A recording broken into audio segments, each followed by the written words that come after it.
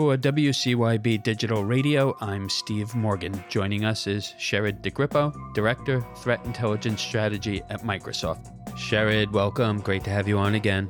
Hey, Steve. How you doing? Doing good. So I have to tell you, social media, why is it called social media? People need to go to your X feed. It's so entertaining. I saw a photo of you laying down on stage, I think, at Ignite. What's going on there?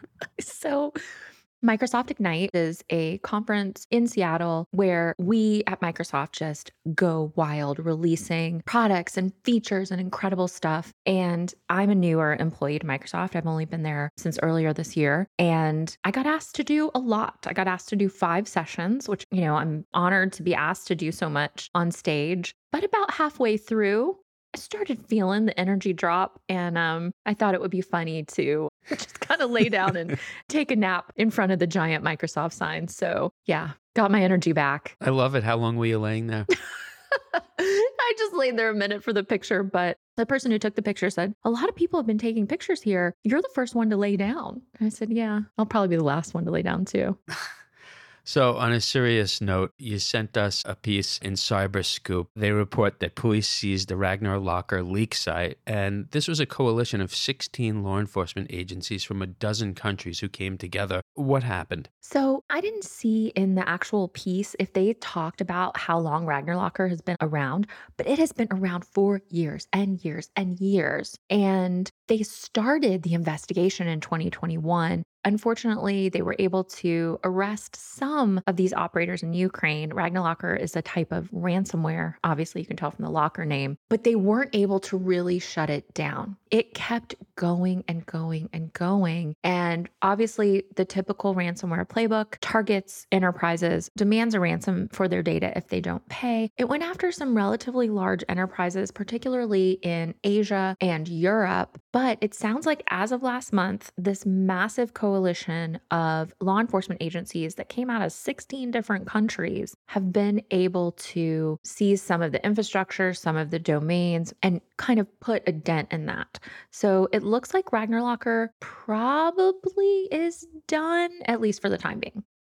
I've seen various reports. I don't know the exact time frame, but I think Ragnar locker dates back to around 2019. Mm-hmm. So that's 3 years. But as you say, it's a lot longer because what happens with these ransomware groups is they shut down and they reemerge under other names, or the members move to other groups. So they really don't go away. And that's what concerns me here. So yes, good news. They've supposedly been shut down, but where do these ransomware actors go? This is something that we've been battling for years and years and years when it comes to criminal threat actor groups that are operating in this honestly really professionalized way. It's very impressive when you really look into it, how professional they really are. They have developers and coders and payroll. If you look into the Conti leaks, I believe the Conti leaks are the best visibility that we've ever gotten from primary source indicators about what's happening inside these groups. And exactly as you say, Steve, they work in one team for a while, they go work in another team. We see them moonlighting here, having dual employment there. A lot of the people within these threat actor groups move around within them, working on different ransomware or crimeware projects, starting their own, shutting them down. So when there is law enforcement action, it might make a dent, but it's kind of like saying, oh, we've solved crime. That's not really what's going to happen. It's going to continue to evolve, and you try to take away as much of resources as you can under that imposed cost concept, but it's never really going to end.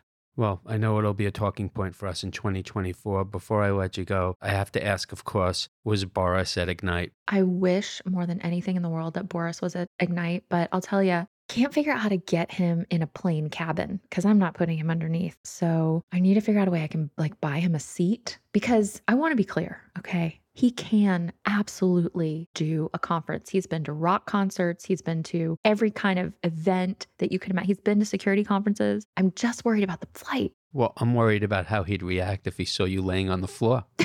He would just come lick my face, I'm sure, and then lay down himself. Sherrod, great to have you on with us. Thanks, Steve. For WCYB Digital Radio, I'm Steve Morgan.